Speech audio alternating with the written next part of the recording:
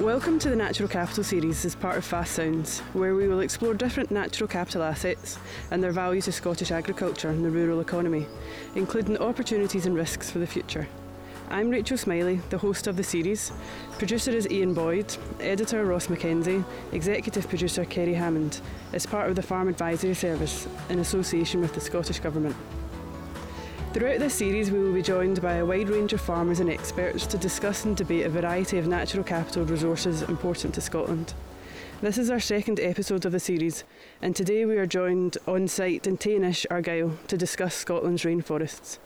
We are joined by Helen Bibby and Stan Phillips, who will be telling us all about this special and unique habitat. Welcome both, it's great to have you on the Natural Capital podcast. Thankfully the weather is behaving at the moment. Do you want to just start by introducing yourselves, Helen? Hi Rachel, I'm Helen Bibby, Senior Conservation Consultant with SEC. I'm based in Oban in Argyll. My work focuses on management advice to farmers, crofters and other land managers to support farming and biodiversity. It's a varied job and ranges from grant scheme advice to best practice information, supporting different species and habitats, as well as raising awareness of the importance of biodiversity within the farmed landscape. This can include corncrake management one day, woodland advice the following day. Along with agri-environment advice, I focus on working with Nature Scot on developing outcome-led systems for grant support in the future. I think it's really important to help farming at this time while they're making the change to increasing sustainability and biodiversity support within their agricultural management, recognising the importance of habitats such as native Atlantic woodland is part of this. That's great. And Stan, do you want to introduce yourself? Hi there, I'm Stan Phillips. I'm an operations officer for Nature Scot based here in Argyll. My work includes biodiversity management advice to landowners and land managers, particularly those on our designated sites, many of which are woodlands here. I'm involved in a number of projects for Scottish Rainforest, the restoration and enhancement of which could neatly help address the twin crises of climate change and biodiversity loss. This is episode 2 of a 6-part series on Fast Sounds. You can listen back to episode 1, which was with Dr. Hannah Rudman, who introduced the topic of natural capital and its importance to Scotland on the Farm Advisory Service website and channels, wherever you normally get your podcast from. Remember to like, follow and subscribe to listen to all the episodes in the series. So Helen, you produce a lot of documents and videos that are part of Scotland's national priority species. Can you tell us just a little bit more about that? So the national priority species comes from the Scottish Biodiversity List, which is a list of animals, plants and habitats that Scottish ministers consider to be of principal importance for biodiversity conservation in Scotland. These originally came from the UK Biodiversity Action Plan in 1994 and became Scotland's list after devolution. They include species and habitats that are rare, are in significant decline or have a limited distribution which is under threat. They include species such as black grouse and corncrakes and habitats such as raised bogs and a number of different types of woodland. Okay, thanks again for joining us. Stan, I hope you could answer this. What are Scotland's rainforests? Do we really have them here? Yes, we do. We have temperate rainforests here, and temperate rainforests occur wherever there's high rainfall on a lot of days throughout the year. That means the woodlands here are very rarely dry because, as you've seen this morning, we've had a lot of rain. Where there's temperate rainforest, the climate is also fairly mild. We have mild winters and we have cool summers, which means there's no extremes of temperature. The woodlands here never dry out, and that's what a lot of the species that are special in these rainforests really like. The conditions here occur like that because we're so close to the Atlantic Ocean, and there's only about 1% of the world that has the conditions that we've got here in this woodland today. And in Europe, it's concentrated along the Atlantic coastlines of Britain, Ireland and Norway, but especially in Scotland. So where we are today is in a rainforest in Tainish National Nature Reserve in Argyll, and we're surrounded by trees. Obviously we've got big oak trees, birch trees, and there are crags, boulders and everything that you can see is covered by mosses, liverworts and lichens. Further afield there'll be more crags, bigger ravines, watercourses and more trees and steep slopes. And this is typical Scottish rainforest on the west coast. Yeah, as you said, we're standing in Tainish and it's very, very green. Even though it's quite wet, it's still quite warm, so I understand what you're saying, it's a temperate thing. Can these Scottish rainforests be found throughout Scotland, or are they to a certain part? Or you said it's only 1%, so where can we go to see them, apart from Tainish? These temperate oceanic conditions only occur in 1% of the planet, so in Europe they're only found along the extreme west coasts of the western side of Europe, but mainly in Scotland, where there's a sliver of these conditions up the west coast of Scotland from Kintyre to much further north. Okay, and on the coast, how can you tell the difference between what's a Scottish rainforest or what's just like a coastal woodland? Well, if you walked from Argyll to Edinburgh, you'd slowly see the woodlands changing. If you look behind you now, there's a huge oak tree, which you can barely see the bark of because it's so covered in mosses, liverworts and lichens, and that's as far up the tree as you can see. The further east you go, that coverage of these lower plants, if you like, on the bark of trees will slowly diminish. By the time you get to Edinburgh, there'll be hardly any mosses on the tree at all, apart from around the base of the tree. So that's the difference. And the species that are covering the trees here only live in these conditions, so you'll only find them in these woods. So if you want to look at what makes these woodlands different from other woodlands across the rest of Scotland, you have to start looking at the mosses, liverworts and lichens to really see the difference. Is that what you mean by the lower plant species? The mosses, the liverworts and the lichens? And are these not found in other woodlands then, or is it just a different type that are found here? There are different types that are found here, and the biomass, the amount of them, is much, much bigger here than in other woodlands across Scotland. Yeah, but there's an assemblage of species that will only be found in the rainforests. And what about other biodiversity in terms of birds or any other types of species? Is there any indicator species that are just for Scottish rainforests? Not to the same degree as there are for the lower plants, which are really the special group of organisms that live in these woods. But you will find species like pied flycatcher, redstarts, and a few other birds that are much more prevalent in the west coast woodlands than they are further east. When I first heard Scottish rainforests, I thought of tropical rainforests and never knew they would have existed in Scotland, but obviously these are different. But in terms of biodiversity and species, are these just as special as tropical rainforests? Yes, they are in their own way. Some species groups like mosses and liverworts are perhaps better represented in temperate rainforests than tropical rainforests. And while the rate of tropical rainforest deforestation is a huge concern, it's sobering to remember that actually we've lost most of our rainforest already. And there's very much less of it left than there is tropical rainforest. So when you were saying liverworts and mosses and lichens, can you go into a wee bit more information about what each of these are and the difference between them? Yeah, mosses and liverworts are quite similar things. They're small non-flowering plants that can live on trees, boulders or the ground. Everyone will be able to recognise a moss because they'll see some in their own gardens. And what you'll see here when you come into these rainforests is an incredible diversity of mosses, all different species. This woodland here that we're standing in Tainish has over 300 species, which is a quarter of all the UK's mosses and liverworts. So the diversity in these woodlands is really, really high.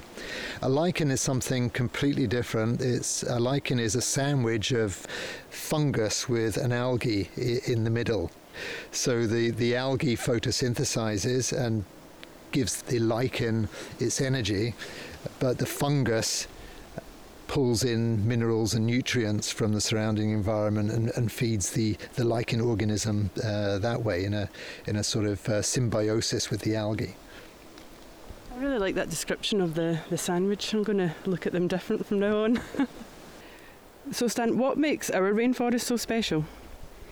Well, Scotland's rainforest is hugely important for biodiversity, and there are suites of species here that you'll find nowhere else. But it's not just about that. It's an important place for the people that live and work on the west coast of Scotland. Its management provides jobs, its canopy provides cover for livestock. Communities use it for exercise, health and well-being. It's a destination for tourists.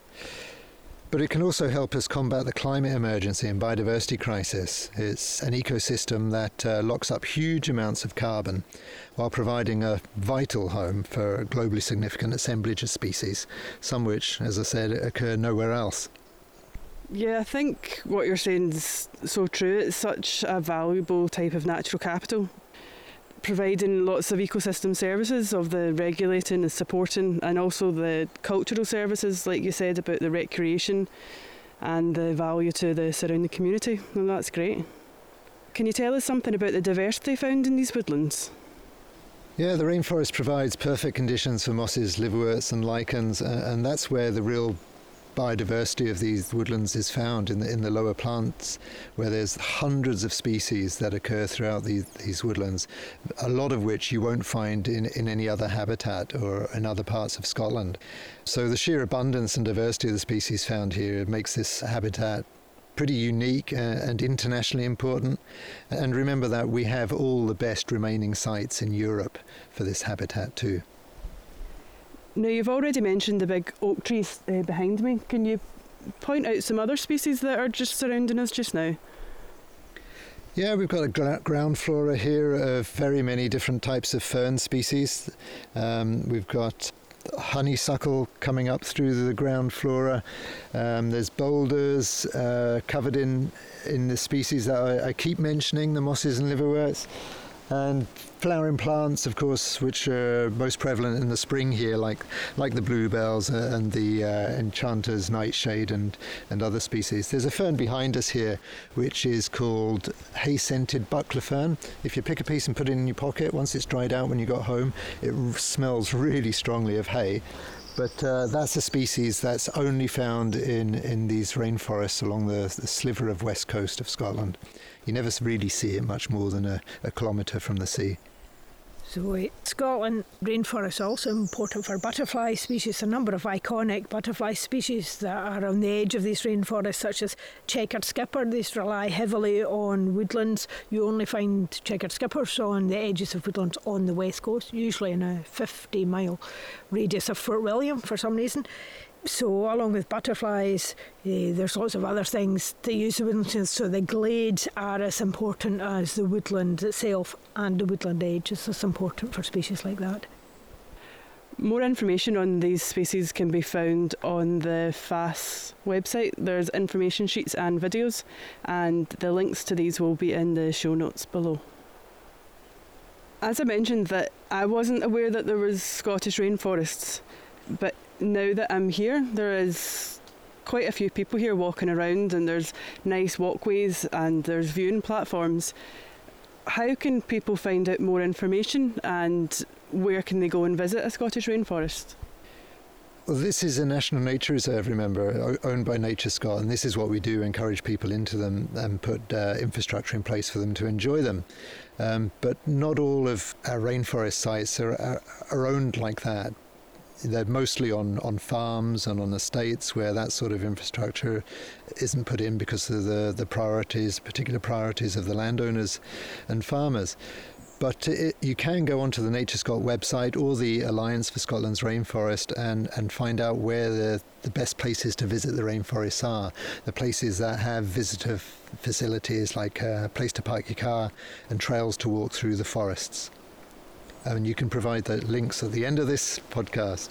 Actually, loads of rainforests that's out with these kind of reserves. There's loads of rainforest on farms right up the west coast of Scotland. The problem is that rainforest is often in small, inaccessible places. It's starting to become fragmented. Well, it's become a lot fragmented over the past decades. So it tends to be in ravines, on steep ground, where it's really difficult to get at. It's often used as wintering by stock. It's not easy access for the public to go and see. However, the more you look around the west coast of Scotland, most farms will have some rainforest left, particularly in inaccessible places. The problem is that rainforest is not really valued in our farming landscape, except as a large shed for cows, which of course it's really useful for.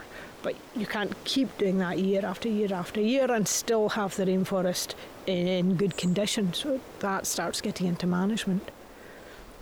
Do you think a lot of farmers know that they have Scottish rainforest on their land and how diverse it is and how special it is?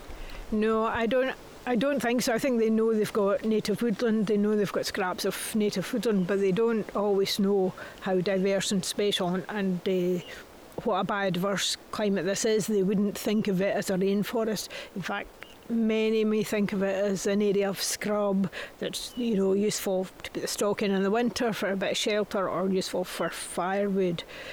So I think information like this to help farmers understand the value of what they've actually already got in their farm, help them understand it a wee bit more and why it's important, is really useful. There's a really nice video on the Alliance for Scotland's Rainforest of a farmer on Mull who really values the rainforest woodland on their farm, and it goes into a bit of detail of how they view it, how they use it, how she values it, and that sort of thing. That's a nice wee video to have a look at. Within that, there's a whole range of different people, actually, not just farmers who are using the video. There's all sorts of people who work in these type of woodlands and can get jobs in that. And that video, I've watched it myself, is really good because it highlights them all. You mentioned the rainforest is fragmented on the west coast. Is there a map that landowners can go on and see if they do have it on their land, or is it a case of getting a specialist out to do a habitat survey and to find out if they have it that way? There are maps available online. Some of them are quite difficult to interpret at times, but basically if a farmer's got some native woodland, with Scottish trees like oaks and birch on their land, and they're situated on the extreme west coast of Scotland, then it's very likely to be rainforest. If a farmer wants to know a bit more about the rainforest, they can get surveyors in, they can get someone to come in and do a biodiversity assessment who will not only help them with what rainforests they've got, where the fragmented parts are, what's left, but also, help them with what maybe they can do to support that rainforest better, to expand the rainforest, or at least look after the amount of rainforest they've got left on their farm, and to help them to see what's special about their own rainforest. Yeah, that's the quality aspect is really important as well. Finding out the quality of the habitat they've got and how they can improve it, because a lot of the issues surrounding the rainforest that we've got left are management issues, like invasive rhododendron, the amount of deer and stock that are through the woodlands, that sort of thing. So if they've got rainforests, and if they're not interested in expanding and connecting up the fragmented bits they've got, then there's always the quality issue. How can you increase the quality of the woodland you've got? And there's some pretty simple tools that you can use to do that. There's actually a lot of threats to the rainforest we've got left. Quite a big percentage of it is in really, really poor condition. And the poor condition is caused by overgrazing by sheep, cattle and deer. Can be one of the main ones, but it's not just that. Rhododendron invasion, or invasion of any native species, is really bad, and something like 50% of all rainforest we've got left is invaded by rhododendron ponticum. It's a huge figure, and so even to assess what's there, so the rhododendron will start off small within the woodland, get into the woodland, and you think, well, what can it actually do to the woodland? But it can choke out the whole woodland and actually kill the trees because it grows up and chokes everything out. So, it'll just kill the whole woodland after a time. So invasive species are an issue, along with the fragmentation and only very small blocks of woodland being left. Climate change is also has an effect on the woodland, because the woodland needs to be healthy to get through the next few years of climate change and diseases that are coming about now, ash dieback and these kind of things. So they're all starting to affect rainforests in quite big time, really. Yeah, the two big issues that affect the quality of rainforests are the rhododendron invasion and browsing pressure in woodlands. Because with a high browsing pressure, there's no next generation of trees coming through because the young seedlings are all nipped away.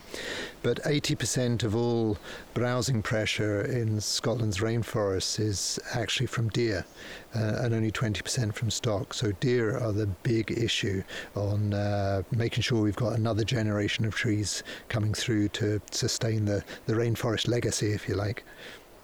Where we're standing just now in Tainish, it looks really healthy to me. Are there measures to keep the deer out and to eradicate the rhododendron and the other measures that you've mentioned?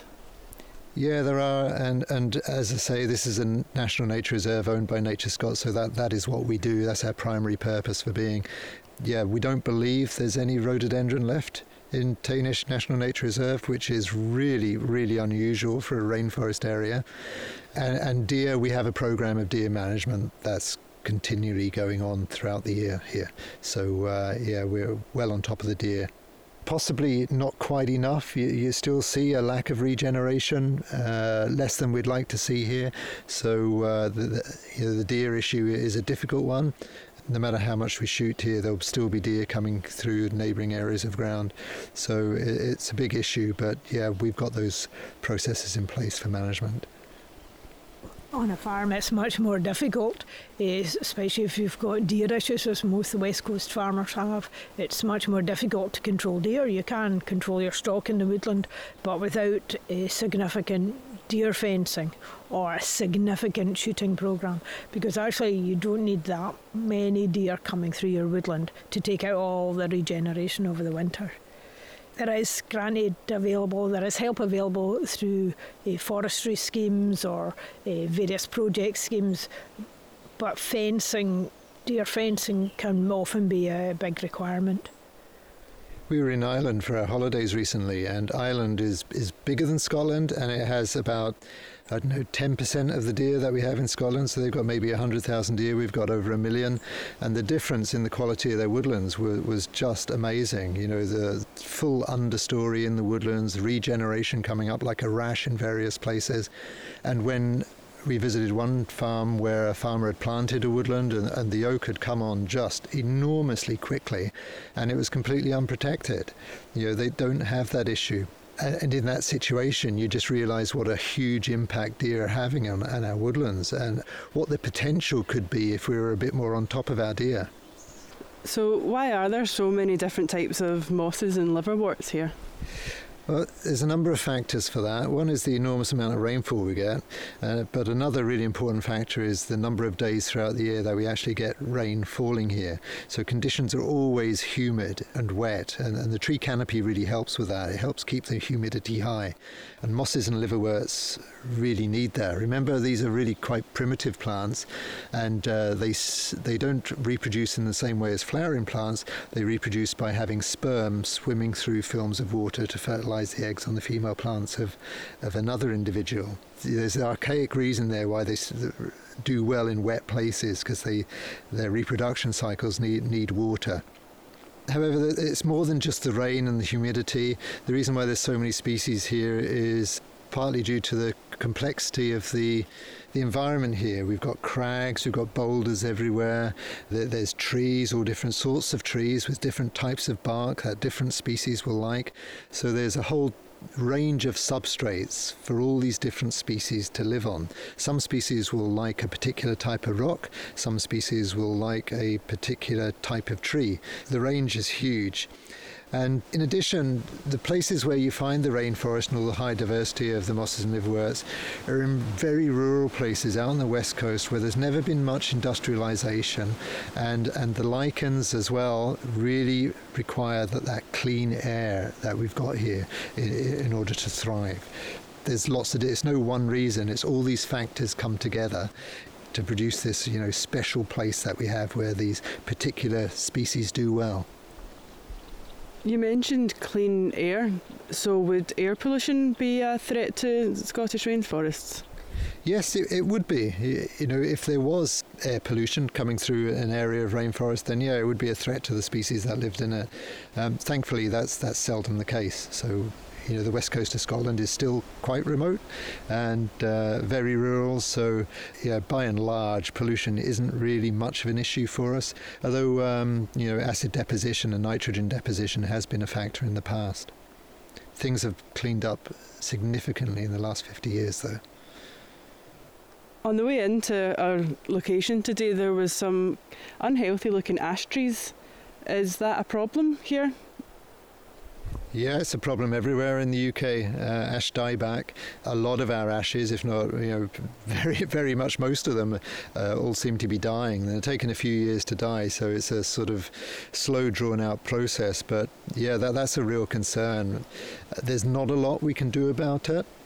The country tried various methods of control early on, but the disease got away from everyone, and there's nothing much we can do now except watch its demise. But that's a real concern for us, the biodiversity impacts particularly of ash dieback, because there are very many species, particularly of lichens, but some mosses and liverworts too, that rely on ash, because ash has got such a basic bark compared to the acid bark of oak trees. There's some species that will only live on the ash, and it's a real concern what that means for our future biodiversity in some of these woods. And if some landowners have ash dieback and are seeing significant ash dying back on their farms, is there anything they should be doing about that? Not really. There's not a lot they can do, I don't think. We're in the early stages of thinking about different species that could fill the niche that ash had, and sycamore is one of those species that might be able to help, because that also has a basic bark quite similar to ash and can host similar species. But at the moment, in terms of the ash trees they've got, no, there's not a lot we can do at the moment. Yeah, maybe it's just a question of waiting to see.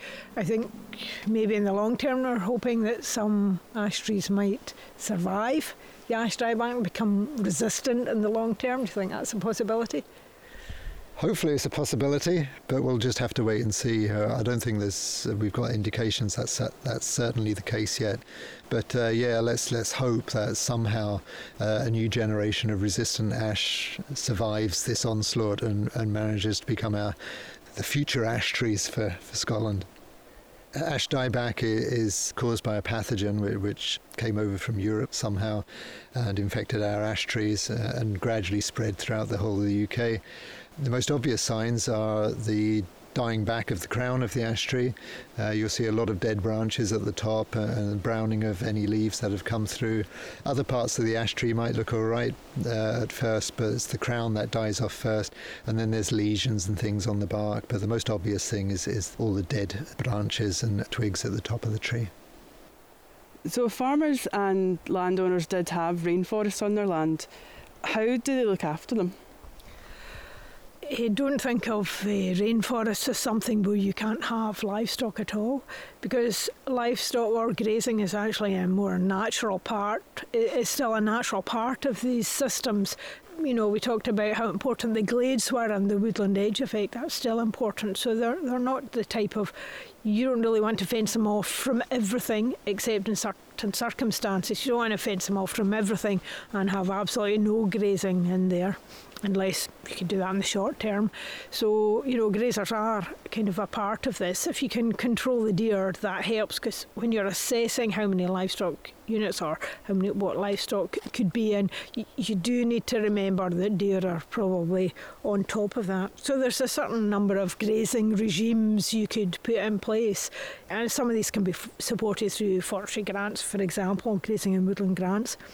So a grazing regime could be a winter grazing regime where you put low numbers of livestock in a wood for shelter in the winter, as long as they're not damaging the wood. So it'd be very extensive grazing, and then have no livestock at all over the summer. Or you could do it the opposite way around, have no livestock at all. If you can manage to keep deer on track in the winter, that would help. Just have your livestock in for a few months in the summer, maybe to create some glades, and then back out again for the rest of the year. And livestock, cattle will do a really good job, but sheep can also do some of a job. each woodland area will be different depending on what type of ground it's on, what it actually looks like, what condition it's already in. So if you're not sure yourself, you can, a good time to ask for advice. You can ask for advice, college can send someone out, and they'll help you decide on numbers. There's formulas for numbers of livestock units within a woodland. If your woodland was, say, in really bad condition and you were trying to give it a boost in tree numbers, obviously that is the occasion where you probably wouldn't want any livestock or any deer in it at all. That would be for up to 20 years to give it a boost to make sure that the trees can actually grow and regenerate and form. And after that, maybe you'd put some cattle in it to help create these kind of glades within the woodland. 80% of the impact within the rainforest could be attributed to particular herbivores, so most of that tends to be deer. So livestock at the moment aren't causing a big damage. So what you want to do is make sure that the rainforest actually gets some kind of a grazing break so that it can, in some areas, have regeneration. So nobody's expecting wall-to-wall regeneration throughout the whole forest, but if you're getting none at all and you're continually grazing that historically over a huge number of years, then your rainforest really will be on its way out. So you can look for browse lines within the rainforest. You can look at the understory to try and assess what kind of grazing you've already got. But don't think that it's a no-no for grazing, because that isn't true either. Okay, and what are the benefits to farmers and landowners in improving the condition of their rainforests? Are there wider benefits to the public? Is there carbon sequestration? Can they benefit from carbon credits or anything like that? They could, especially if they were planting new woodland, they could apply for carbon credits, and the price of which seems to be increasing all the time at the moment.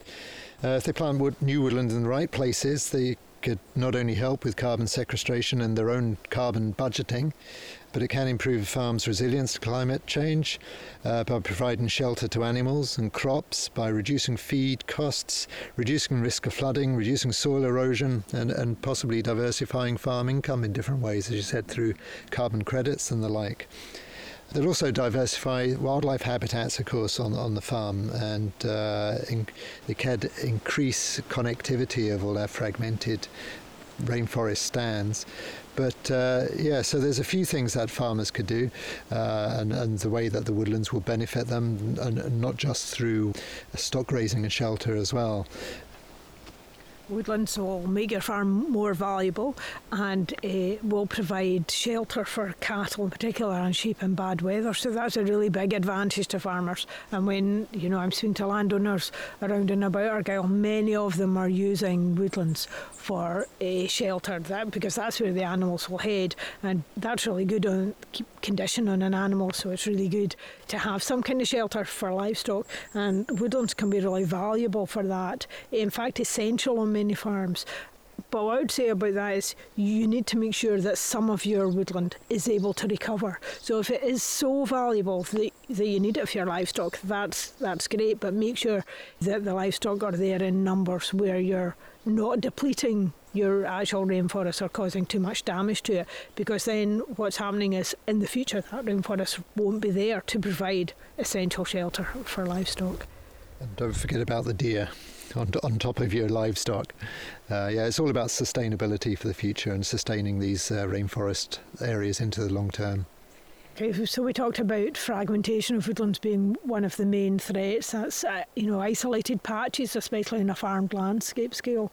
So if landowners are looking to increase their woodland cover, it's a really good place to start by looking at what they've actually got, and any grant application for native woodland will be looked more favourably on if you can join up fragments of this old woodland or expand somehow fragments of the old woodland that you've already got. And that would add so much benefit to any new woodland that's created. And the reason for that is that species thrive better in larger blocks of habitat. And the smaller the block of habitat that you've got, the more likely you are to lose special species from them. There was a piece of research done by the Royal Botanic Gardens in Edinburgh, and they had a look at the dispersal ability of rainforest lichen species in fragmented stands of woodlands, and they found that the species that they looked at had a dispersal distance of about 100 metres beyond the woodland edge. So the more we can connect up these small fragments, the better chance of survival some of these rare and special species in our woods have got. So what is something really exciting and interesting at the moment? In terms of the rainforest is moving up the agenda as it becomes better known and appreciated what it is, and the quality of the habitat, the sort of issues that we've talked about become acknowledged, and we think about what we can do about that. There's the Alliance for Scotland's Rainforest has been set up in the last few years, and the Alliance is a voluntary partnership of more than 20 organisations that are all committed to collaborative action for the benefit of the rainforest.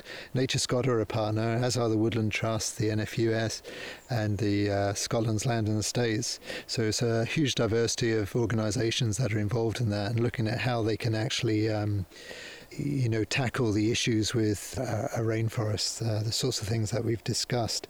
In Argyll, we have a number of rainforest projects going on, and we're trying to put a strategy in place for identifying where are the rainforest areas, how can we best connect them up and expand them. Hopefully we'll be moving forward on that in the next few years. Also, the agri-environment funding for farmers is changing, and I'm quite hopeful that if you've got good quality woodland, that'll become part of your scoring system for future agri-environment schemes, where you will get extra points, means extra money, and therefore, to be starting to look after the habitats you've got and have them in good condition could open doors for future funding. And where can we find more information on all that we've talked about today? The internet is your friend. There's enormous amounts of resources available on the internet now. The Alliance for Scotland's Rainforest is a good place to start, their internet or their Twitter feed, in fact. But you probably know better than me all the resources that are available on the internet there.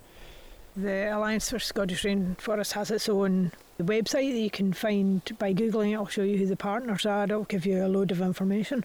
Also, the Farm Advisory Service website, you can find loads of stuff on many topics there, but National Priority Species has its own section, so you can find the links there to different videos that we've made on different parts of National Priority Species, as well as more information on the rainforests through that.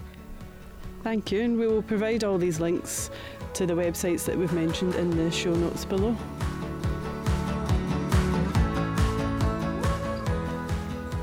Thanks, Helen and Stan, for coming out to the rainforest today to let us know more information. And thank you for joining us on this Natural Capital episode. If you've enjoyed listening, please subscribe, like and follow our podcast wherever you normally get your podcasts from. Leave us a review to let us know how we're doing, and if you'd like to get in touch, you can find all of our contact details in the show notes below. You may also enjoy some of the other shows such as Rural Roundup, Crofting Matters or Thrill of the Hill, and a whole range of other podcasts available on the Fast Sounds pages and Farm Advisory Service website. Join us again for our third episode on the 11th of October, where we will be somewhere just as damp, but this time looking at discussing peatland habitats. The Farm Advisory Service podcast. Audio advice on livestock, crops and soils, environment, rural business and more. Brought to you in association with the Scottish Government.